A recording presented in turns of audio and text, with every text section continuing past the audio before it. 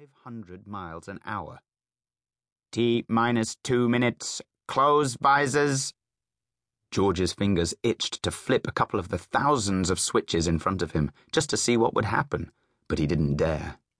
In front of him was the joystick that he, the commander, would use to steer the shuttle once they got into space and then to dock with the International Space Station. It was like the steering wheel of a car, except that the joystick moved in all sorts of directions rather than just left and right. It could go backward and forward as well. He put one finger on top of the joystick just to see what it felt like. One of the electronic graphs in front of him shivered very slightly as he did so. He snatched his hand back and pretended he hadn't touched anything. T-minus 55 seconds. Perform solid rocket booster lockout. The two solid rocket boosters would blast the space shuttle off the pad and up to around 230 miles above the Earth. They didn't have an off switch. Once they were ignited, the space shuttle was going up. "Goodbye, Earth," thought George. "I'll be back soon." He felt a twinge of sadness at leaving his beautiful planet, his friends, and his family behind. In just a short time, he would be orbiting over their heads when the shuttle docked with the International Space Station. He would be able to look down and see the Earth as the ISS whizzed overhead, completing a full orbit once every 90 minutes. From space, he would be able to see the outlines of continents, oceans, deserts, forests, and lakes, and the lights of big cities at night.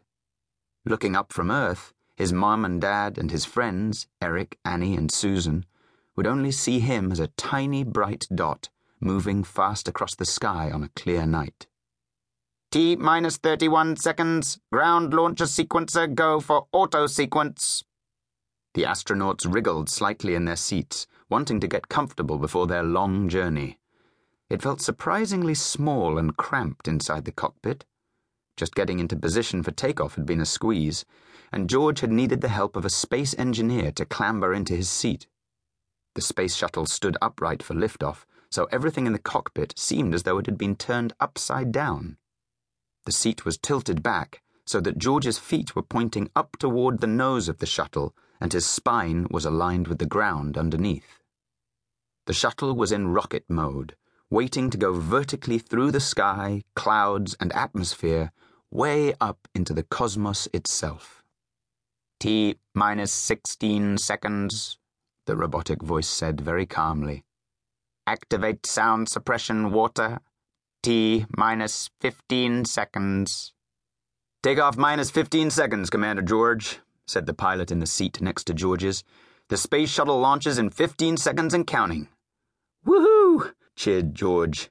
Yikes, he thought. Woohoo to you too, Commander, replied Launch Control. Have a good flight.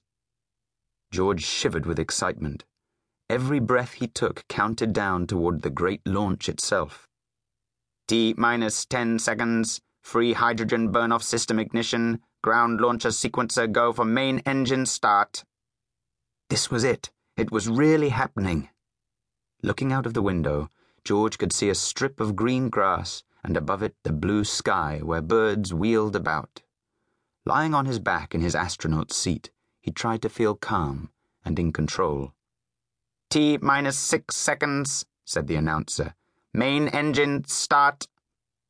George felt an incredible shaking as the 3 main engines started, even though the shuttle wasn't yet moving.